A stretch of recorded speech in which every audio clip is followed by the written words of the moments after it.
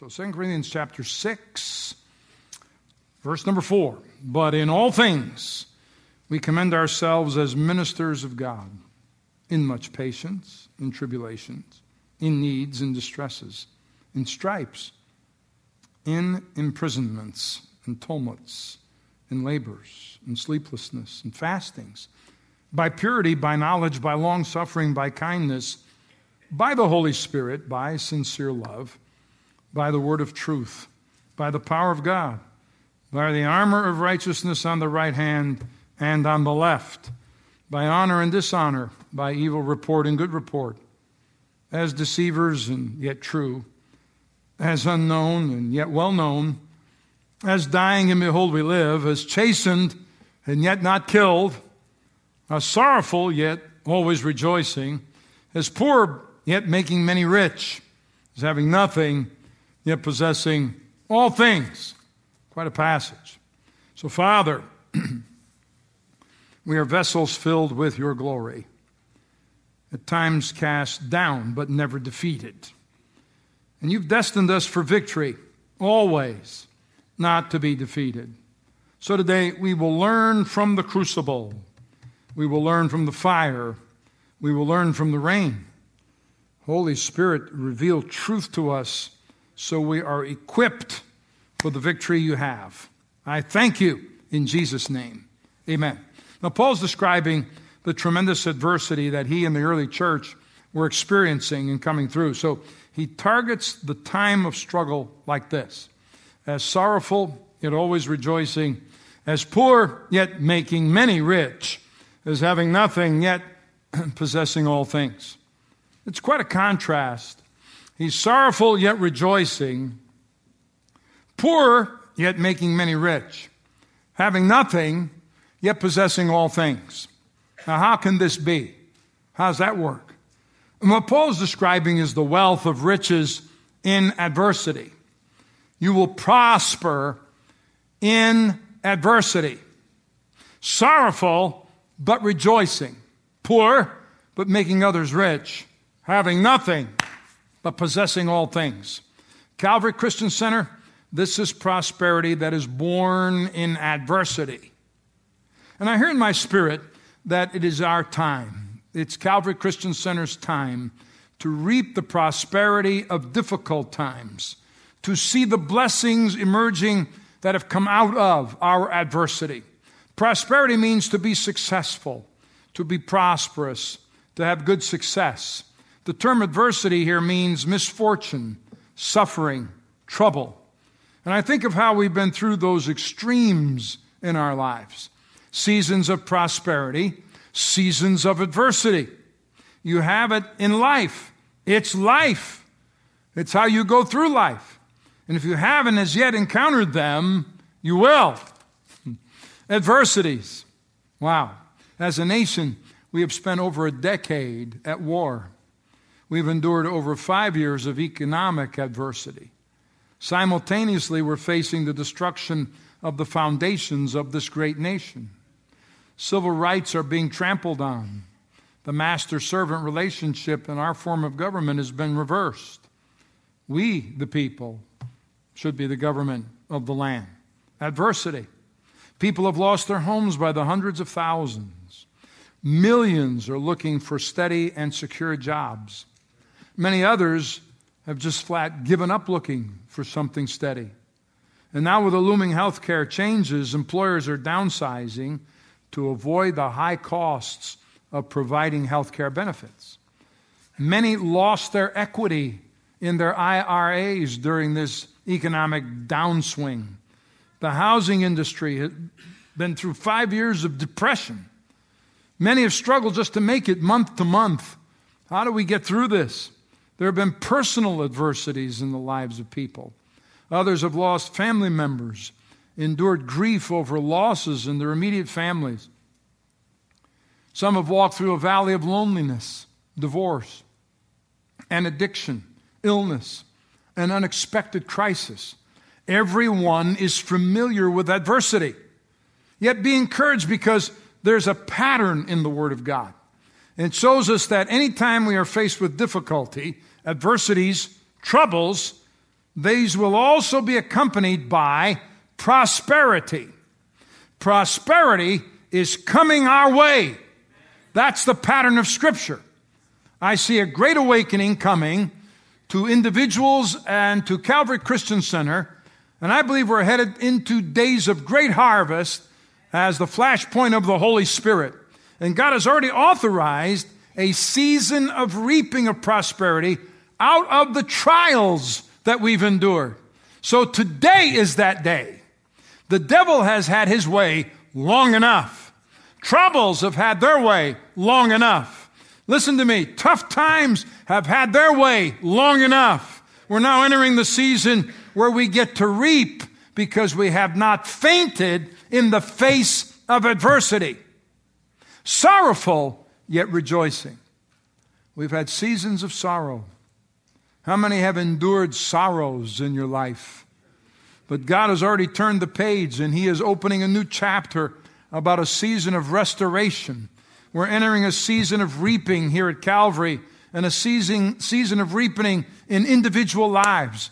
There was a little girl who was raised in New York, in Brooklyn, in one of those flats, cold water type flats, impoverished ghetto. One night she awakened hearing rats running around in her room. And that's common. That's not uncommon there. Crawling over the bed and just scaring her. She closed her eyes that night and she prayed a little prayer and said, Lord, please get rid of the rats in my room. And it gets reduced to that. That's nothing less than adversity. So she drifted back to sleep in peace, and she was calm for the rest of the night. When she awakened, there were no more of these scratching sounds she had heard that had awakened her earlier that night. And she immediately thought, well, I don't hear any rats at all. But then she heard, meow. God had sent a fat cat, okay? And I'm saying we've been infested with aggravating rats and tormenting rats and rats that have come to steal our joy and fill us with fear. But God has a fat tomcat, and He knows how to get rid of the rats out of our homes and out of our lives. Listen, this is a season of restoration. Out of adversity, God brings huge restoration. Listen to the promise He made. Because of the covenant I made with you, sealed with blood, I will free your prisoners from death in a waterless dungeon. Come back to the place of safety. All you prisoners who still have hope, I promise this very day that I will repay 2 blessings for each of your troubles. Thank the Lord. God's on your side. You're going to make it. And if you won't quit, if you'll just let God, if you won't stop believing, you'll experience full restoration that comes from the Lord. So this prosperity and restoration coming on the heels of adversity reminds us of the pattern of Scripture. There is compensation in life. There are joys that come out of sorrow. There are some advances after there have been some setbacks. There are crowns as well as crosses. There are mercies as well as miseries. There are some loves in the middle of heartbreak. There's a divine appointment coming out of your disappointment. Compensations will be born out of your contradictions. So listen, my faith is bigger than it's ever been before, because coming through adversity teaches us to lay ourselves down before the Lord. God wants us to begin harvesting this year out of a season of planting, a season of sowing, out of heat and cold, waiting and wondering, a harvest. Sometimes you need to stop crying. Sometimes you need a break in the clouds. Sometimes you need some good news. Sometimes you need something good to happen. Sometimes you need some encouragement. Sometimes you need a door to open. Sometimes you just need to get a phone call and it's good news.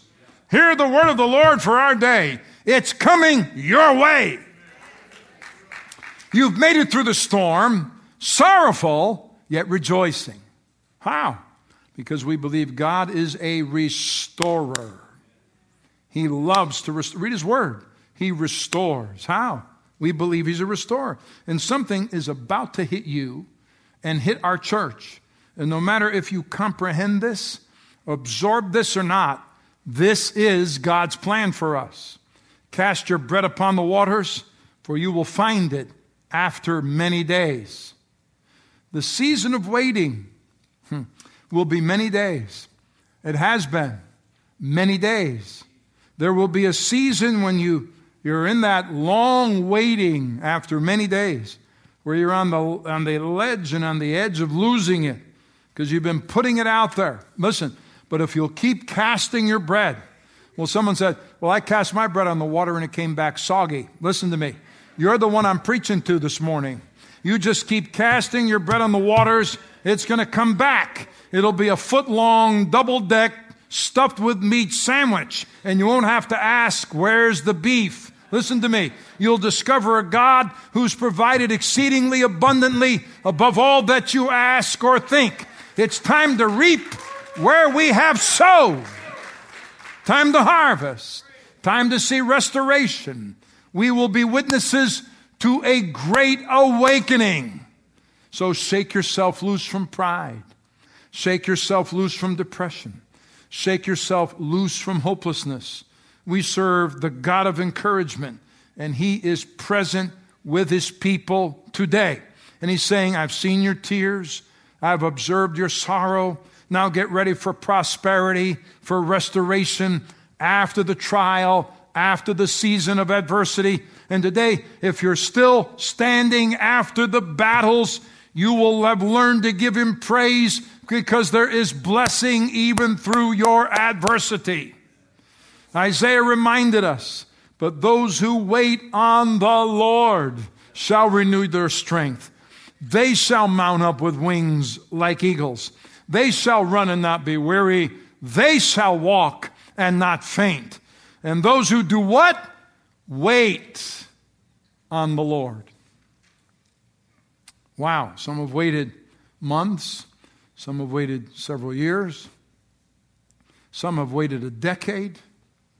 Years of adversity. Years of tests, trials, and battles. I'm telling you, the season is changing. Yes. Something's about to happen for those who have waited on the Lord, who have not quit believing, who have not quit serving. Those who have trusted Him with all their hearts, there will be a reaping of restoration in your life. Some quote the following verse to a sinner, but actually this has been written to the church. This is written to saints. Do not be deceived. God is not mocked. For whatever a man sows, that he will also reap. It's written to the body of Christ. For he who sows to his flesh will of the flesh reap corruption. He who sows to the Spirit will of the Spirit reap everlasting life. And let us not grow weary while doing good. For in due season we shall reap if we do not lose heart. Everybody say, let us not grow weary in doing good. For in due season we shall reap if we do not lose heart. Heart. It's the difference on the playing field between a winner and a loser. It's the difference between one who stays mediocre and the one who achieves greatness. It's the difference between that person in that game who decides that no matter what, I'm going to get that extra inch of yardage. It's a lesson taught very early in my life. It's all about your heart. In due season, that means today.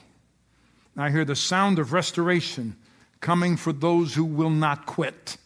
And I will enjoy what will come out of that time of season of adversity.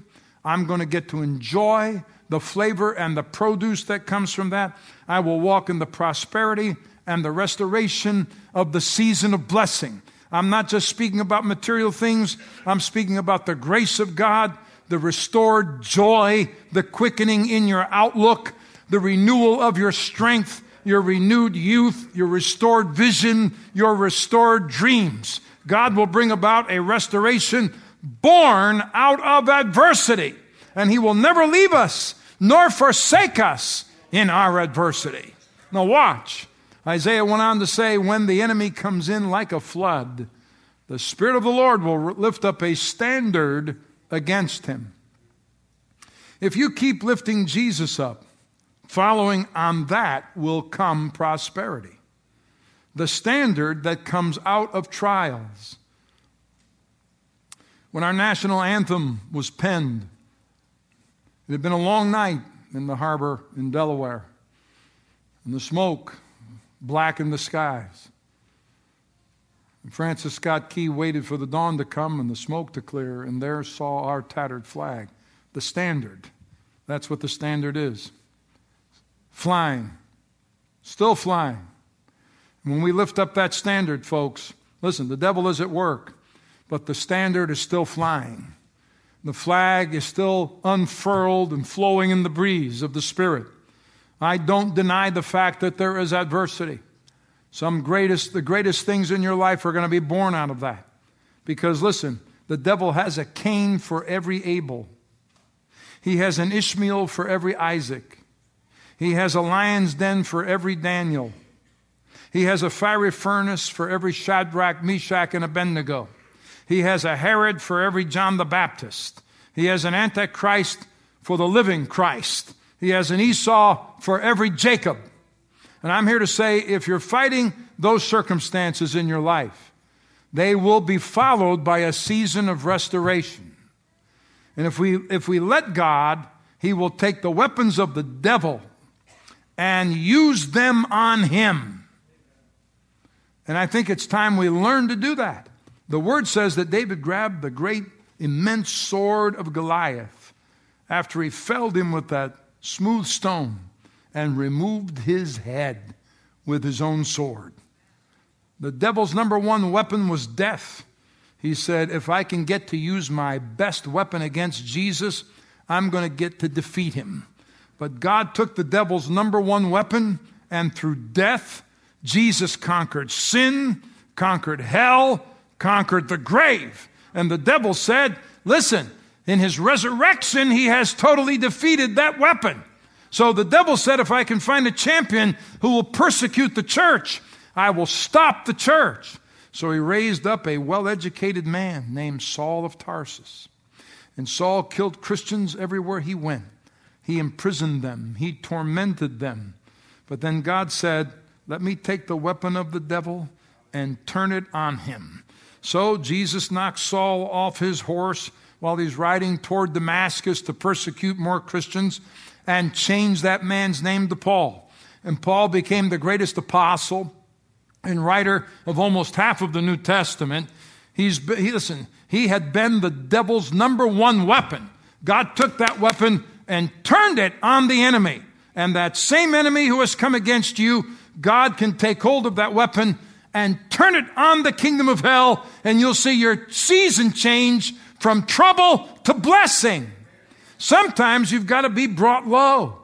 The purpose is so that you can go higher. Sorrowful, yet rejoicing. You'll hit bottom before you ever soar in the clouds. Zacchaeus was up in a tree, short of stature, trying to get a glimpse of Jesus. Jesus commanded him to come down.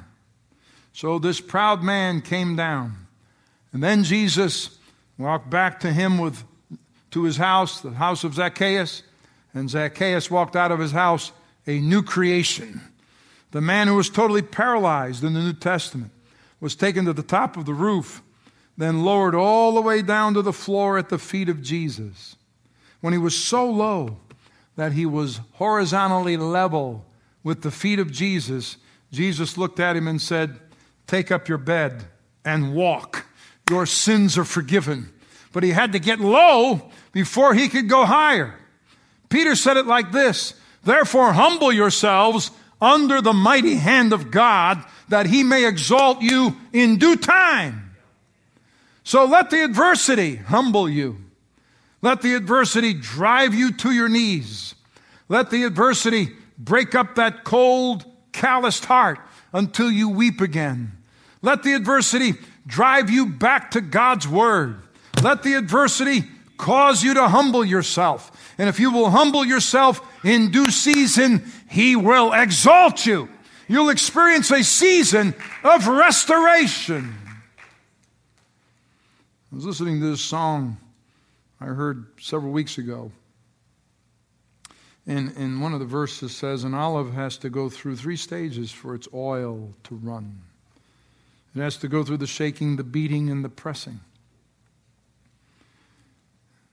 And she sings these words, if it had not been for the shaking, I never would have been ready for the making. If it had never been for the beating, I would have never known how anointed I would be. If it had not been for the pressing, I wouldn't be able to walk into my destiny. And she sings, I feel a shaking in the Spirit. I feel a beating in the Spirit. I feel a pressing in the Spirit, preparing me for greater is coming. And I thought, wow, that really sums that up. Jacob endured some rough seasons of tests. He went through horrible places of adversity. The word reminds us that at one point he lost absolutely everything. He is on the run for his life from his brother Esau, who's out looking to kill him. And he wakes up one morning after working for 7 years and finds out he's given the wrong daughter.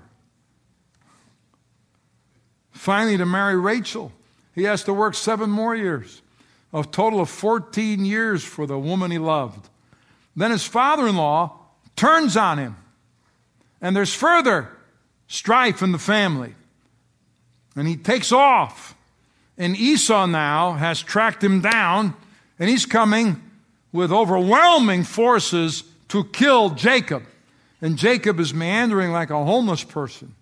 As you see him in the Word, Jacob made the ground his mattress, and stones were his pillow. That's about as low as you can get. That's about as stripped away of everything that you can possibly be. That's adversity. Jacob comes out of that adversity, and he's looking back at what he's endured, and he makes a statement about these very bleak days. He's now living in blessing. He now is in possession of great herds and flocks. He and Esau have finally been restored. He's walking in restoration. All has been healed. There's unity and love back in his family. But looking back on what he's gone through, hear the perspective of Jacob. Nights he spent homeless. Nights he was on the run. Little provision. Listen to him. Surely the Lord is in this place, and I did not know it. Be encouraged today. If you've been in adversity, if you've been in a struggle, it's so easy to become negative. So easy to only see the pessimistic side of things. It's so easy to complain, easy to quit when things don't go the way you think they should. It's like the bumper sticker I saw. When I've been blessed so much, how can I complain? You can't. Jacob didn't realize it immediately, but when he looked again, surely the presence of the Lord was with me in my adversity, and I didn't recognize it. Yet today, I'm reaping the prosperity out of the season of my troubles. So don't allow the enemy to blind your eyes to the wealth coming out of your adversity, because he wants you to focus on the negative and what you've lost. I'm saying to you, we're living in an hour when Satan wants to rob you, take everything you've got, get you to give up quickly. And this is why Satan wanted the body of Moses in the Scripture. Satan comes to earth and he contends with Michael the archangel for the body of Moses after he dies. God just take him up the mountainside and laid Moses to rest. Yet Michael the archangel in contending with the devil when he disputed about the body of Moses. And what was that dispute over? Why did Satan want Moses' body? Because Satan can sense when the season is changing and God's about to restore blessing. Moses hadn't gotten to go into the promised land, but he wanted to snatch that body of Moses because he knew there was going to come a day on the Mount of Transfiguration when Jesus would be glorified and Elijah would be on the one side and Moses was going to make an appearance with him in the promised land, in the middle of the land that was promised to Israel. So the enemy wants you to give up in your adversity, before you get to enter your season of restoration. David was anointed to be the king of Israel. Then King Saul attacks David, and he's relentless. Adversity comes to David. For 15 years, David lived in caves. For 15 years, David lived in poverty, being poor, having little, but possessing all things. Because David was anointed. And if you're anointed and you have the Holy Spirit, if you've got the promises of God for your purpose, do not focus only on your present season. Don't focus only on what you're dealing with right now. You will enter your season of restoration leaving behind your season of adversity, because it's a test. It's a trial. And sometimes it's just the devil, and you've got to ID him. It's just the devil. Parent, hear a lesson. Sometimes you take a stand in your home. And it's okay to look at your child and say, no.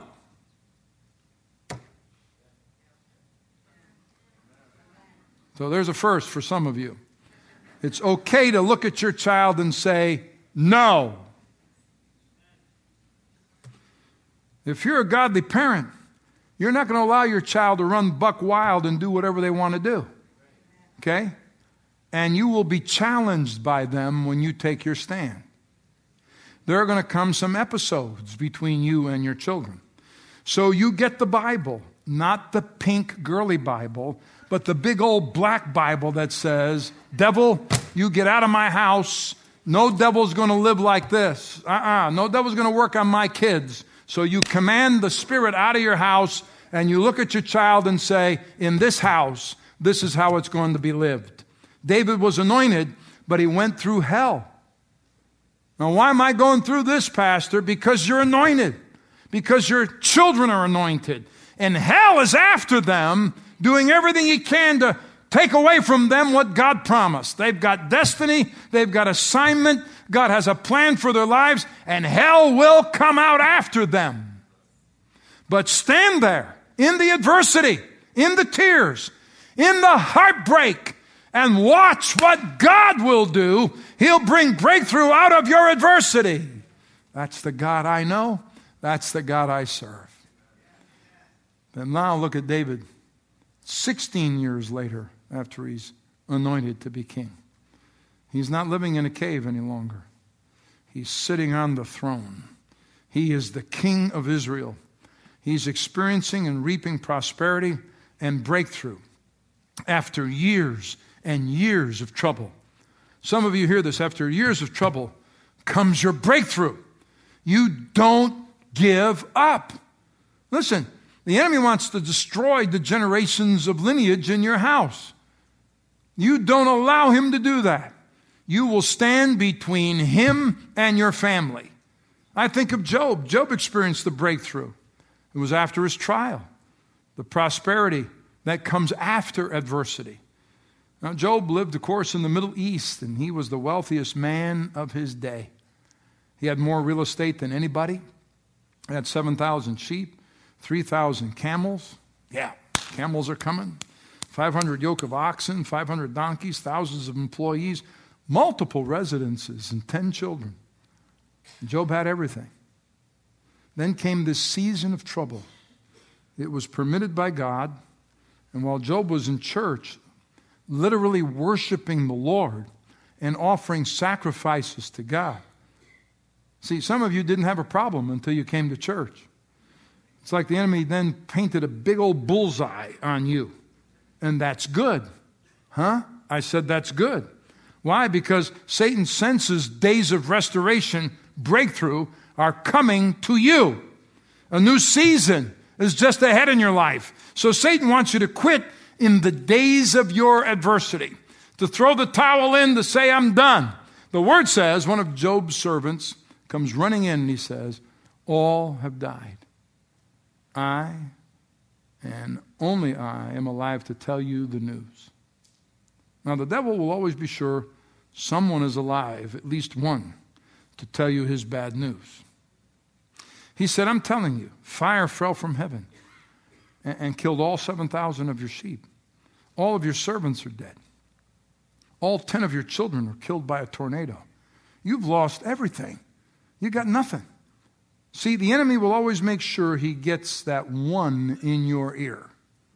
Parks that right there. He said, I'm sorry, you've lost all your oxen. The Chaldeans have attacked. They've stolen all your livestock. You're penniless. You have nothing left. So the word says that Job worshiped. He shaved his head. He tore his clothes. And Job said, the Lord gives and the Lord takes away. Remember, be not weary in well-doing, for you will reap if you don't quit. Being sorrowful, yet rejoicing. And Job fulfilled that in the Old Testament because out of his mouth, the next sentence says, blessed be the name of the Lord. Having nothing, but possessing all things. Job said, I'm in adversity, but my Redeemer lives. Breakthrough will come my way. And then comes that dramatic moment in Job, the 42nd chapter. It's a very powerful moment. And the Lord restored Job's losses when he prayed for his friends.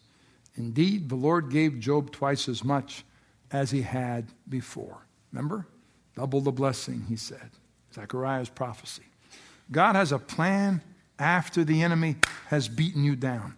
God has a plan after your adversity, after the bankruptcy, after the divorce, after the layoff, after the depression, after the accident. God always has a breakthrough, a season of restoration after this, after the addiction, after the health challenge, after friends have walked away. After this, Job lived 140 years and saw the children, his children and grandchildren for 4 generations. God restored Job and gave him double. When Job entered the trial, he had 7,000 sheep. At the end of that trial, that new day dawning, he had 14,000 sheep. When he entered the trial, he had 3,000 camels. When he came out, he had 6,000. I'm sure some fast dromedaries were in the middle of that as well. When he went into the trial, he had 500 yoke of oxen. When Job came out of the season of trial, he had 1,000 yoke of oxen. When he entered the test, he had 500 donkeys. When Job came out of the trial, he had 1,000 donkeys. You have got to decide, are you going to give up in your adversity? The next few weeks in your life are very important to Calvary Christian Center because the Holy Spirit is going to renew vision. He's going to restore dreams back into the hearts of his people. He's going to restore the years that the locust and the worms have eaten away. But we're going to reap restoration and breakthrough. That's the promise of the Lord. So the question is, are you of faith or doubt? A pessimist or an optimist? An optimist sees the donut, the pessimist sees a hole. And some have allowed the negativity of your circumstance to sink and seep into the way you think. That's what comes out of you now. You don't see what Paul saw when he said, I am sorrowful, but rejoicing. I've lost everything, but I possess all. How could he make that statement? He saw the donut, not the hole. There's a big difference. And we have experienced both seasons, adversity and the blessing of God. When Henry Ford was making his first automobile, he said there was a man who kept saying to him, they will never get it started. They will never get it started. Finally, they turned the engine over for the first time. It started. And the same man started saying, they will never stop it. They will never stop it. That's a pessimist, okay? Optimism is what the tea kettle does when it's up to its neck in hot water. sings. There were two frogs that fell into a deep bowl of cream. One was an optimistic soul. The other took a gloomy view. "We shall drown," he cried. On the last despairing cry, he flung up his legs and said goodbye. Croaked the other frog with a merry grin. "I can't get out, but I can't give in. I'll just swim around until my strength is spent. Then I will die with more content." So bravely he swam until it was seen.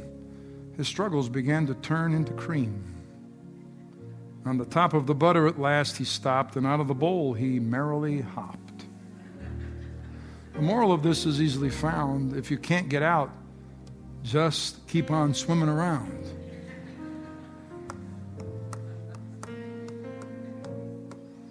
What do you see today? "That's been bad, Pastor. Probably not going to ever get any better." Okay. I might as well just die and go to heaven and get it over with. And that's how some people live out their life. I refuse to live like that. That's not God's way. That's not God's way. Every business person where the income has been down, business has been off, struggle after struggle after struggle. Listen to me. Get your faith toward the Lord. Yes, there's been adversity, but breakthrough is here. His restoration has come to the people of the Lord. And I'm declaring this to be a renewal of the blessing and the grace and the favor of the goodness of the Lord in the land of the living. And that means the church. In the church, the land of the living is the body of Christ. Everything else outside the body of Christ lives in the land of the dead. They're walking dead. But I declare the favor and goodness of God in the land of the living, in the body of Christ, the church. So somebody ought to pop up and say, "Thank you, Lord." No matter what, in adversity, in difficulty, yet rejoicing. Come on, bless the Lord. Honor the Lord. Lift your hand.